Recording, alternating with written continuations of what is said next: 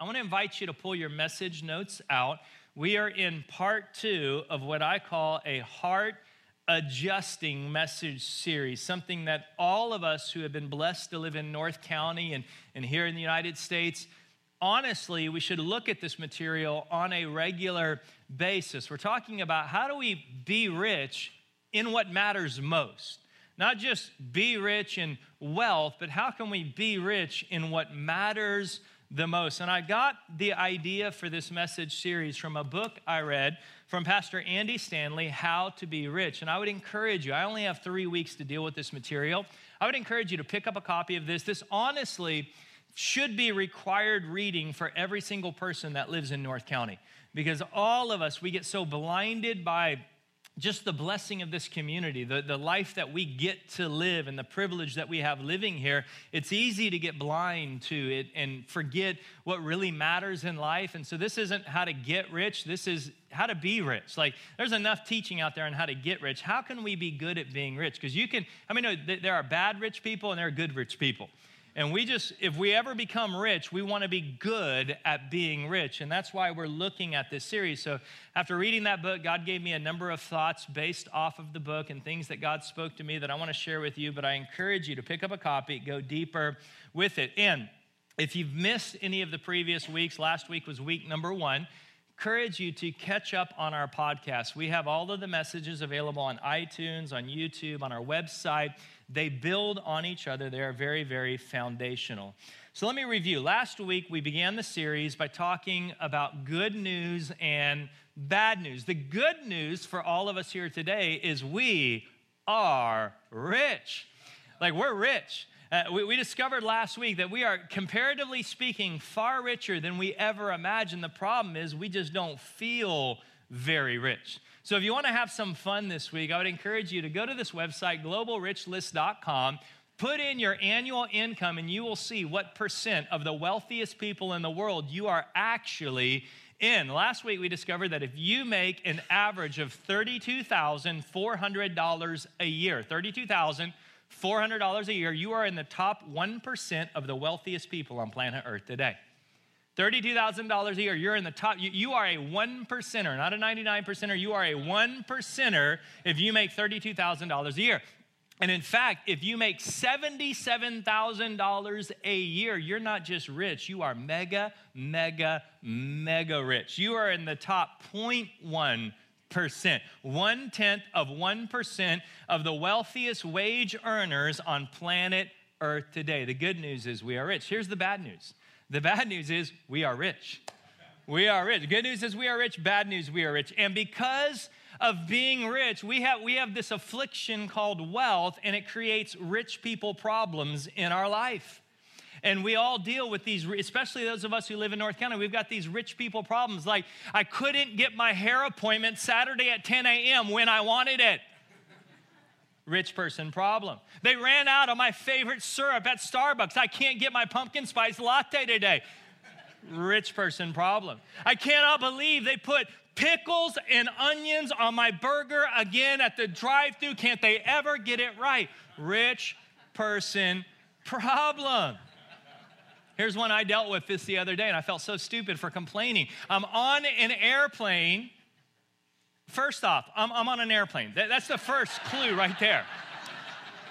Like, I'm sitting in a chair, 35,000 feet in the air, traveling 100 miles an hour. And the Wi-Fi went out. I mean, it's like, who does that? Why can't they get consistent Wi-Fi on an airplane? Rich person problem. But we last week, we seriously looked at some major problems rich people deal with.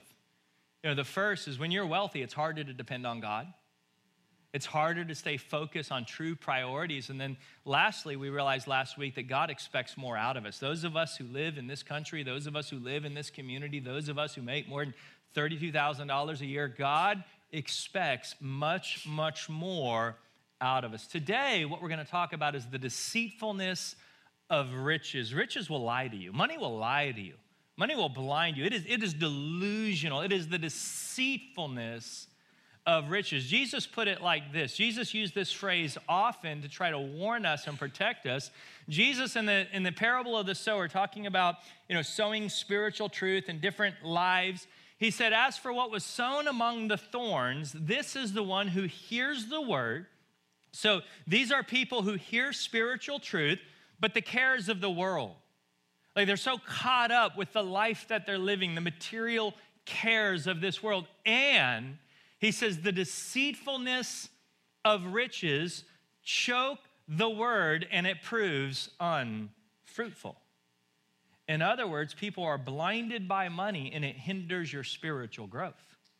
This is why we said last week that Jesus said it's harder for a rich person to enter the kingdom of God than a camel to go through an eye of the needle. Why? Because riches blind you. Money lies to you. It's deceitful. It's deceitful and it hinders your spiritual growth. And Jesus goes on in Matthew 6 to teach us that greed, when you struggle with greed or materialism, it's the only sin you don't know you have. Like you can't see it. You don't know you have it. And I could talk about that all day. We don't have time. You're going to deal with that more in your small group this week. But let me ask you this question. How many of you have ever been to one of those pizza places that after you get done eating your pizza, you go play the games, and as you play the games, the better you do, you get to collect the tickets? How many of you've been to those pizza places before? Like if I could, you say to yourself, if I just get enough tickets, if I can just win enough tickets, then I'm going to get a prize that's going to change my life. Like if I can just get enough tickets. And so you finish your dinner and you turn the kids loose and they go over and they begin to play and they're not doing so well. So what do we do as good parents? We move them out of the way and we said, watch the master. And then we take the ball and we begin to bowl and we show them how it's done and we get all the tickets, and 483 tickets later, we go over to claim our prize. And for 483 tickets, we get one of these. Can I tell you, it's the deceitfulness of tickets? So often I tell myself, if I can just get enough tickets, I'm going to be happy. And then when I finally get enough tickets, all I get is one of these. See, here's the problem. What happens is we graduate and we grow up in life. And we're no longer after those tickets. Then we start living for these tickets, don't we? And we tell ourselves, if I can just get enough tickets, if I can just collect enough tickets, then I'm going to be happy and it's going to change my life and everything's going to be better if I can just get enough tickets. It's the deceitfulness of riches. So here's the first point today in your message notes. The world wants you to serve money. The world, or Satan, the world that we live in, wants you to serve money, wants you to be a slave to money. This is why Jesus said in Matthew 6, no one can serve two masters. You can't do it. Either you will hate the one and love the other, or you will be devoted to the one and despise the other. You cannot. Now, I want you to notice, Jesus does not say you should not. He's not saying this is a bad idea. He's saying it's impossible. You can't do both. You cannot serve both God and money. You can't do it. It is impossible. And I want you to notice it doesn't say God in power. It doesn't say God in popularity. It doesn't say God in prestige. It doesn't say God in sex. The only thing Jesus ever put on this line was money. Jesus understood that money would be the number one competition for the human heart. There is nothing in your life competing for your heart more fiercely than money. Money is a false god. Here's what money does. Money promises what only God can provide. That's the deceitfulness of riches. That's the lie. Money tells you if you have enough of me, if you can just get enough tickets, you'll find happiness. Money says if you can just collect enough tickets, you'll find security. If you just get enough tickets, you'll find significance. Money promises you what only God can deliver if you can just get enough money. If I just get enough of these, then I can finally buy that thing that will make me really, really happy. I'll finally be able to get the house with the extra bedroom and the home with the bathroom just the way I like it. And I'll finally be able to go out and get that car that I've always wanted, not just any car, but the car with the sunroof, so I can drive around town with my head out the roof looking at everything. I mean, can we be honest? Has anyone ever used their sunroof? If I can just get enough of these, then I'll go get that new purse that I want. And if I can have that purse, I'll feel so much better about myself because all of my friends will look at me in envy if I can have that purse. I mean, no, the same is true with security. We think to ourselves, if I just get enough of these, I'll find security. And so you get that big stack of money and everything feels good until that someone you love gets really, really sick. And you realize you're not as secure as you thought you were, the deceitfulness of riches. Now, look, I know many people here today would say, I would never serve money. Like, you're not talking about me. You're talking about the people, you're talking about my neighbor. That's who you're talking about. This isn't me. I would never do that. Like, I would never love and serve money. But here's the point. If you have ever bought something you didn't need with money that you didn't have to impress somebody you don't even like, you're under the power of money. You bought into the deceitfulness of riches. If you've ever cheated on an expense report, if you've ever downloaded a movie or a song illegally, if you've ever told them that your child was under 12 at the theme park because the tickets were cheaper.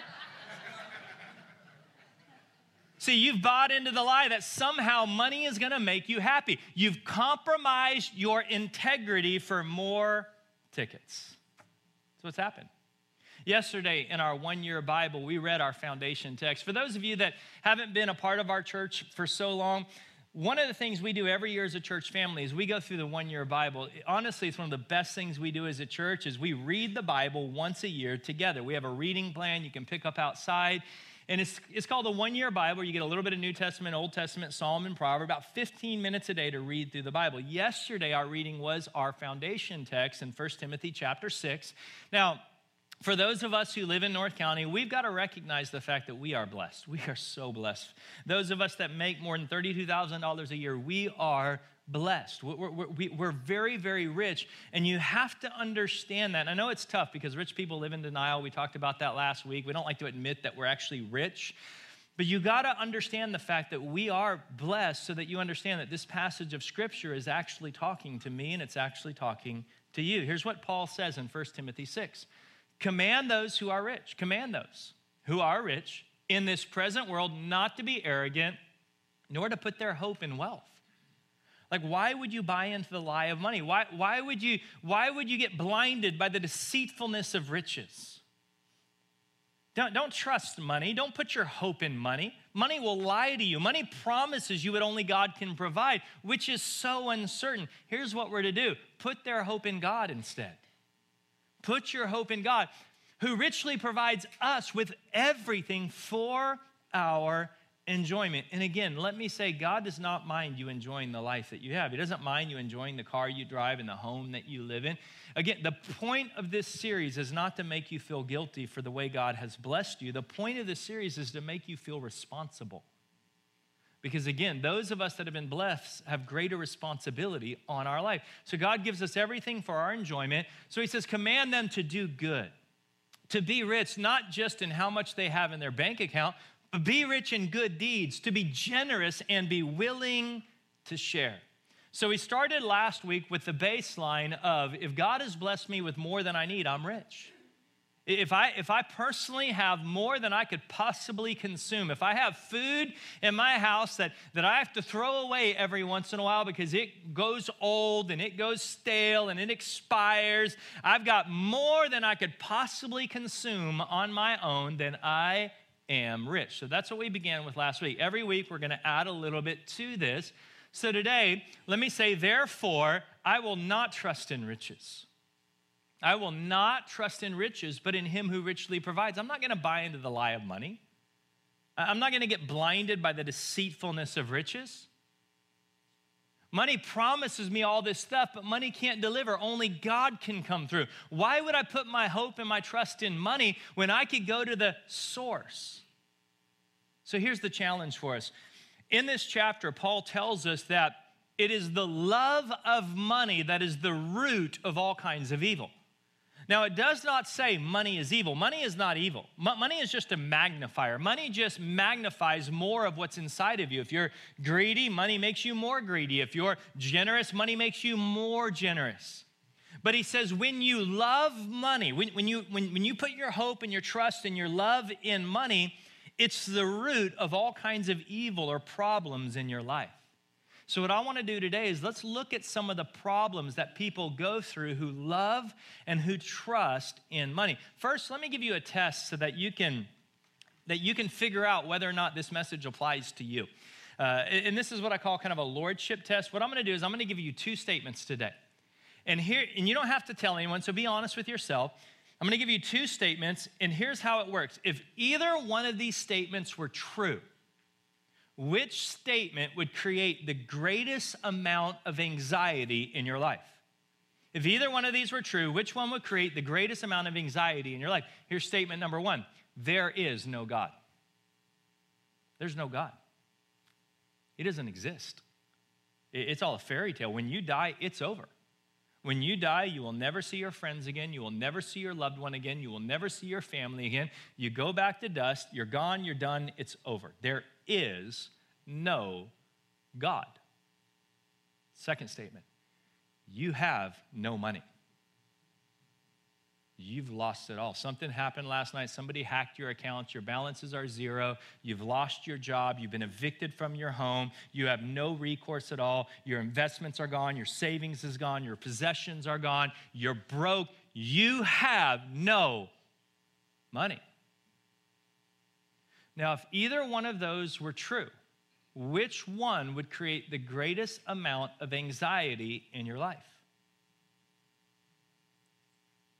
Now, while you're feeling good about your answer or feeling not so good about your answer, let me give you a different context. You're in the hospital, and the doctor just informs you that you have days, maybe weeks, to live. Now, all of a sudden, your answer changes. Now, all of a sudden, you don't care at all how much you have in your savings account. Now, all of a sudden, all of your hope is in God. All of your hope is in what happens next. So here's Paul's point. Here's what Jesus is trying to teach. If your hope is going to be in God at the end, when you have absolutely no control over what happens next, then why not put your hope in Him in the middle? When you really don't have any control over what happens next. So here's the problem that people have. Here's the first one. People who love and trust money never have enough. They never have enough. They're never satisfied. They're plagued with discontentment. They always want more. Here's the thing. The accumulation of stuff is an appetite. And the more you feed an appetite, the more the appetite grows. If you want to shrink an appetite, you have to starve an appetite. So here's the truth of what we've discovered here in America. The more stuff a person has, the more he or she wants. The more you get, the more you want. The more you have, the more you want. You see, rich people, they have this funny problem. You can call it kind of a disorder or a disease, whatever you want to call it. It's just an affliction of rich people. We call it upgrade. And rich people struggle with this disorder called upgrade. Here's what a rich person will do. A rich person will take a perfectly good working car, like a car that runs fine. And what a rich person, and some of you are going to hear this and you're going to be like, I can't believe anyone would ever do that. That's crazy. And I know it's crazy. But here's what a rich person will do. They will drive their car to a car dealership. And then they will give the car dealership their car. So now the dealership has their car. Not only that, on top of it, they'll give the dealership their money. So now the dealership has their car and their money. And then they drive away from the dealership in another car that does basically the same thing. I know it's crazy, isn't it? Like you're thinking, who would ever do that? Here's another, struggle of upgrade. A rich person will go into a kitchen, and a kitchen that has, cabinets and countertops and a microwave and a refrigerator and an oven and stove, and they'll rip it all out. And then they'll replace it all with a countertop, cabinets, a microwave, refrigerator, oven, and stove. I mean, it's just crazy. It's like you're thinking, like, who would ever do that? Like, here's what a rich person do. A rich person will go to a mall. And rich teenagers are this is hilarious. And they'll wait in a line for 3 hours, which is funny to me because rich people hate waiting in lines. They want everything now. And so they wait in this line for 3 hours at the mall, at the Apple store. 3 hours. And while they're waiting in this line, they will text their friends with their iPhone. And they will text them with their iPhone. I'm at the mall, waiting in line to get the new iPhone. I mean, it's crazy. I know. It's just this issue that rich people have. Here's what Solomon, the wisest and the richest man to ever live, said about it. In Ecclesiastes chapter 5, he said, whoever loves money never has enough. Like, it's never enough. Like, I need more. Like, I got to have that. I'm not happy. Like, I need more. And he goes on to say, whoever loves wealth is never satisfied with their income. That stings a little bit, doesn't it? When's the last time you've said, if I could just get a raise, if I could just get a better job, if I could just make more money, everything would be better? They're never satisfied with their income. See, the same thing will happen to you that happened to me. I shared last week that when I was making $24,000 a year, I said to myself, if I could ever get to the place where I made $40,000 a year, like if I could ever make $40,000 a year, all of my problems would go away. Like my life would be set forever if I could ever get to that point. And then all of a sudden I got to that point and I realized it wasn't enough. Like I wanted more. I needed more. So here's the big idea. When you start to have a lot of money, something begins to happen to your hope. And many of us don't even see it happening. As wealth increases, your hope begins to migrate to the accumulation of wealth. This is why Paul specifically says, tell rich people, do not put your hope in money. It's the deceitfulness of riches. Put your hope in God, who can richly provide all things. Solomon goes on to say in Proverbs 18, the rich. Who's that talking about? Let's figure out who he's talking about first. That's us. That's everyone who makes more than $32,000 a year, because you are now in the top 1%. You're a 1%er. The rich, that's us. Let's just be clear about that. The rich think of their wealth as a strong defense. Like, it'll make me secure. It'll protect me from everything. We actually have a word for that in America. You know what word we use for this? We say financially secure. So we think somehow finances can make me secure. I can cross this imaginary line of being financially secure. They imagine it. Why do they imagine it? Because it's not true. Why do they imagine it? Because it's a lie. Why do they imagine it? Because it's a delusion. Why do they imagine it? Because it's the deceitfulness of riches. They imagine it to be a high wall of safety. So here's the point. Here's where I encourage you to get in life. Christ is enough for me. Christ is enough for me. And here's the way Paul put it. Paul says in Philippians 4, not that I was ever in need, for I have learned how to be content with whatever I have. I've learned to be content with whatever I have. Whatever God has given me, whatever he's blessed to provide me, I've learned to be content with whatever I have. I know how to live on almost nothing or with everything. In other words, I can be good at being poor and I can be good at being rich. It doesn't matter. Whether I'm poor or whether I'm rich, it's not going to impact my spiritual journey. Because I've learned I can do it with a lot and I can do it with a little. I have learned the secret of living in every situation, whether it is with a full stomach or empty, with plenty or little. And then he gets into one of our favorite memory verses in Christianity, a verse that all of us like to quote, and we all like to use it to our advantage. But can I tell you, verse 13 doesn't work without 11 and 12. You can't have verse 13 without 11 and 12. Until you learn the secret of content, you can't get verse 13 to work in your life. Verse 13, for I can do everything through Christ who gives me the strength. I can do everything through Christ who strengthens me. It's all possible through him, but I got to learn to be content. So again, we live this life where we say, if I could just get enough of these, if I just collect enough tickets, I'll be happy, I'll be secure, I'll be significant.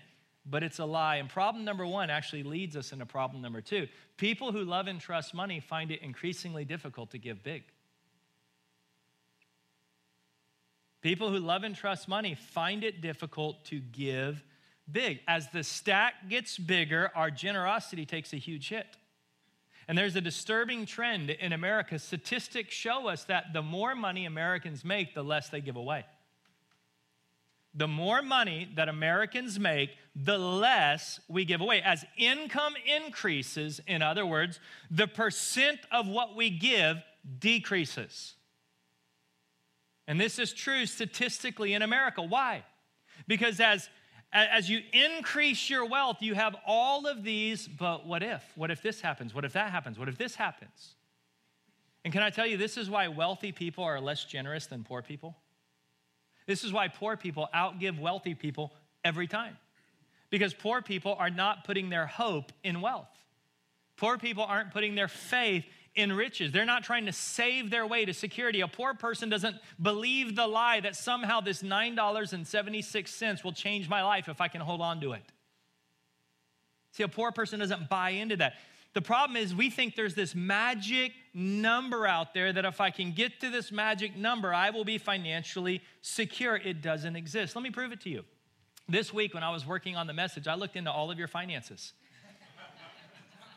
And here's what I discovered. So I'm going to give you a question, and then I'll give you the answer based on what I've discovered about all of you here today. Here's the question. How much money would you need to secure your future against all imaginable eventualities?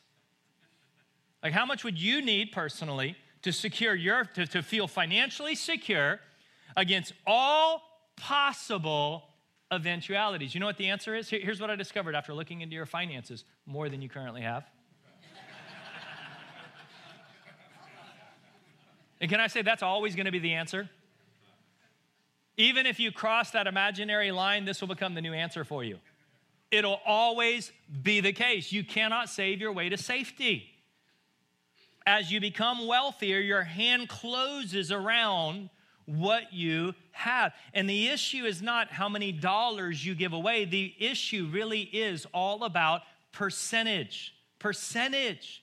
I mean, think about it. Do you really believe the God who created the universe, the God who hung every star in the heaven, the God who has so much gold at his disposal, he's using it to pave streets? Do you think that God would ever be impressed with the size of a gift anyone on earth could ever give? See, the only reason we're impressed is because we compare it to what other people give. See, Jesus teaches us that God is moved by, impressed with, and interested in percentages. One day, Jesus is at the temple during a worship service, and people were coming by the offering box, and they were giving money. And Jesus notices something. He points it out to his disciples, and then he makes a short statement that is so powerful. If you understood it, it would change your life. It says, Jesus sat down opposite the place where the offerings were put, and he watched the crowd putting in their money. Jesus watched them putting in their money into the temple treasury. Many rich people threw in large amounts. And these were large amounts. I mean, Jesus wouldn't say large amounts if they weren't large amounts. I mean, they obviously were impressive to somebody. So all these rich people come by, they throw in large amounts, but a poor widow came and put in 2 very small copper coins, worth only a few cents. It's the widow's mite. Actually, when I was in Israel a couple years ago, I went to an antiquities dealer, and I bought one of those coins that were actually in circulation during the first century. We got the certificate of authenticity. I bought it for my wife. They turned it into a necklace. And this is actually a widow's mite. This would have been one of the coins that the woman dropped in. It could be the exact coin she dropped in. We have no idea. We just know it was in circulation during that time.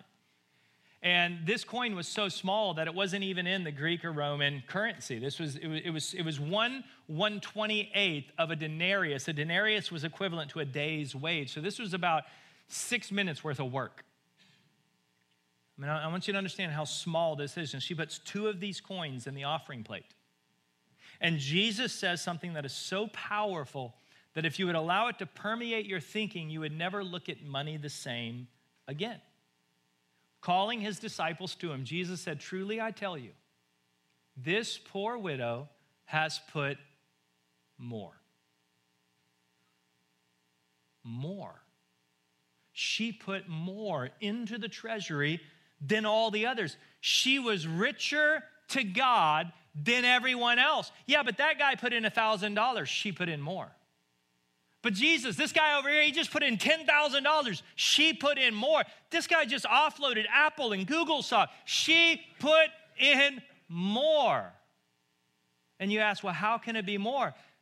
Because Jesus says the amount of zeros at the end of the gift don't move me, don't impress me. I'm not impressed by the size of a gift.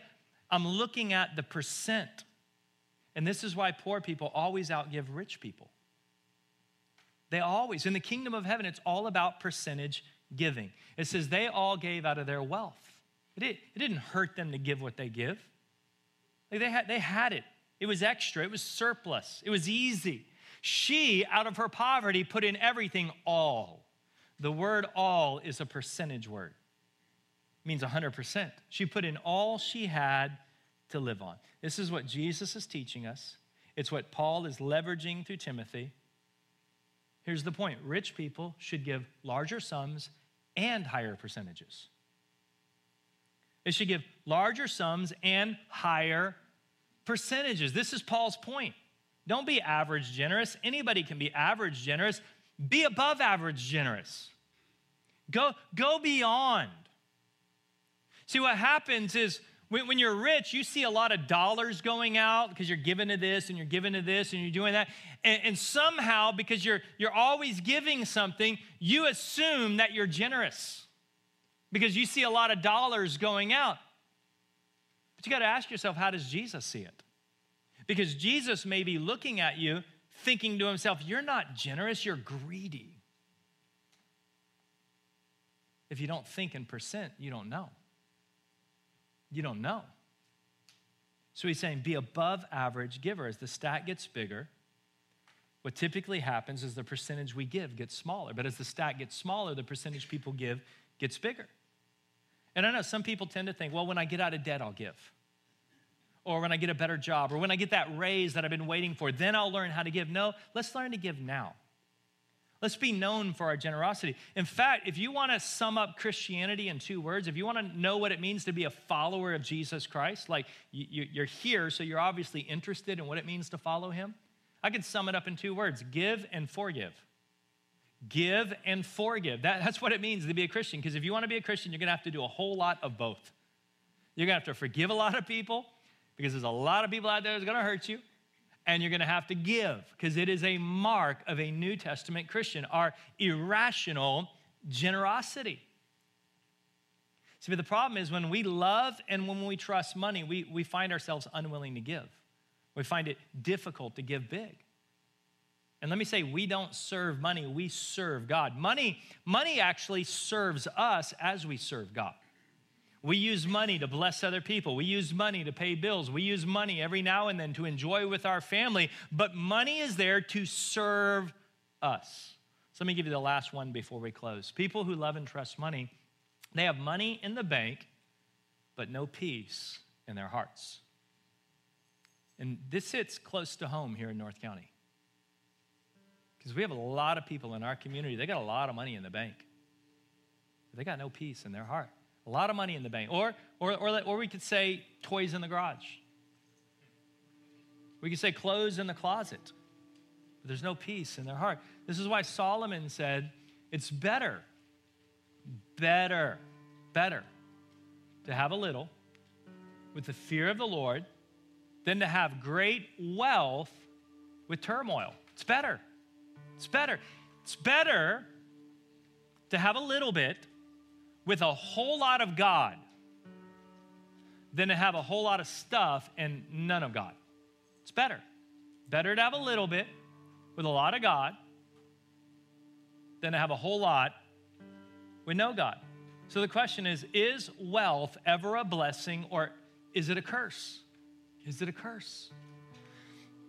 You know, I had a friend that I helped bring to Christ a number of years ago, and he was probably, older guy, probably the wealthiest person I personally have ever been around. I mean, he was worth not millions, but the B one.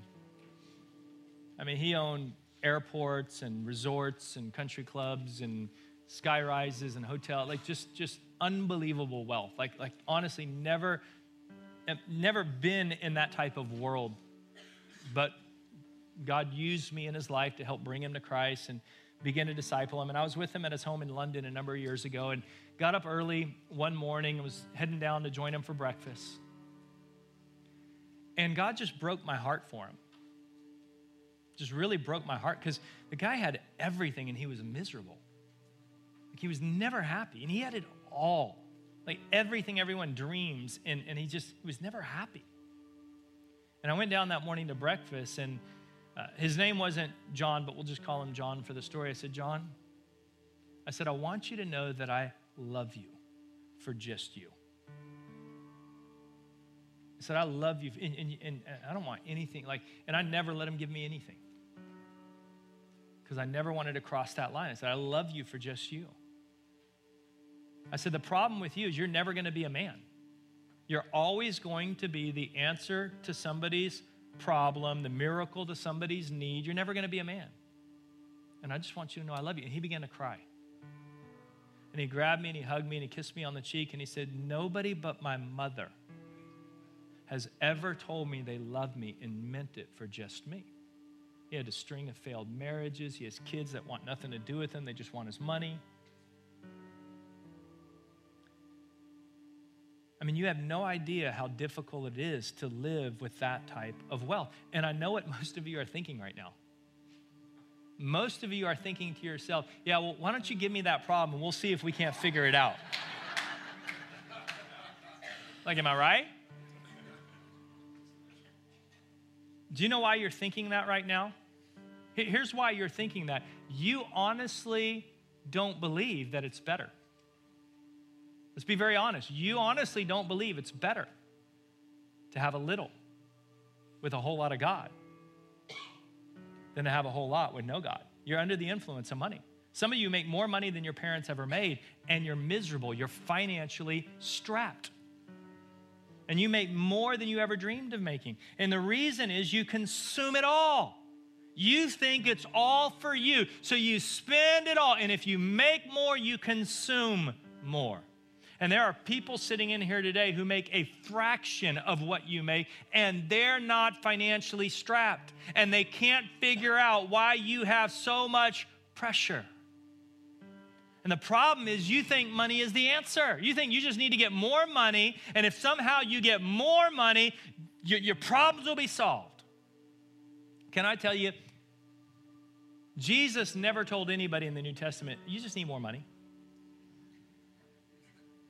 Jesus encountered a lot of people who had problems and issues. Not one time did he ever give the advice, you just need to get more money. If somehow you'd get more money, you'd be okay. He never said. The answer is not more money. The answer is always more of Jesus. More money will not give you a better marriage. More money will not heal cancer. More money will not get somebody off of drugs. It's more of Jesus makes all the difference. So let's go back to the opening statement. I will not trust in riches. not going to put my trust in riches. It lies. Money will lie to you. Money will promise you all this stuff that only God can deliver. Why would I put my faith and my trust in riches? But I'm going to trust in him who richly provides. I'm going to put my faith and trust in him who richly provides. And let me just leave you with this verse. Isaiah says, you will keep in perfect peace. And some of you desperately need that right now, because you haven't got a good night of sleep in a long time. You got so much anxiety and so much stress and so much financial pressure in your life. But the promise is you can have perfect peace if you want it. But here's the key. All who trust in you can't put your trust in money. You can't look at money as being the answer to whatever it is you're facing. You got to look at Jesus as the answer. You put your trust in him and you'll find perfect peace. Instead of consuming it all, we're going to learn to live beneath our means.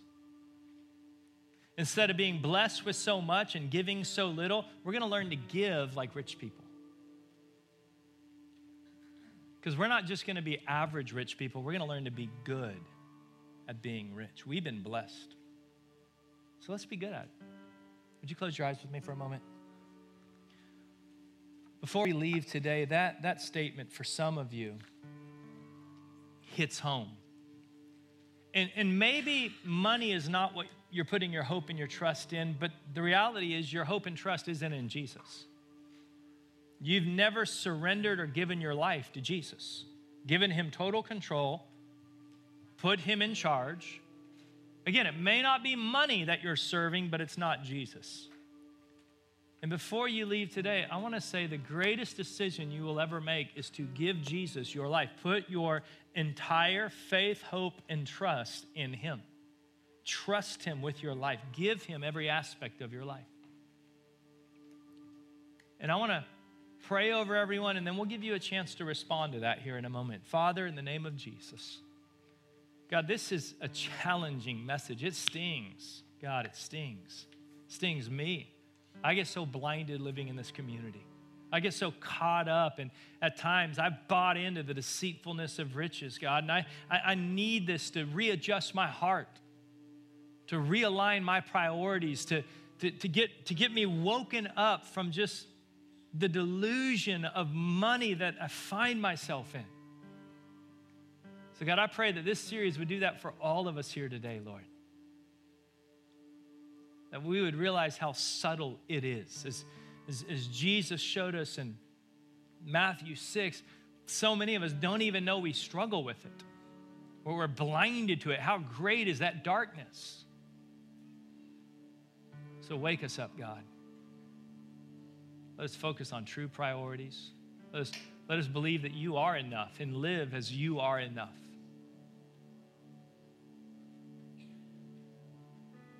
Let us give larger sums and higher percentages. Because you're not impressed with the size of a gift. You're looking at the sacrifice. You're looking at the percent of it. So let us understand how you view it.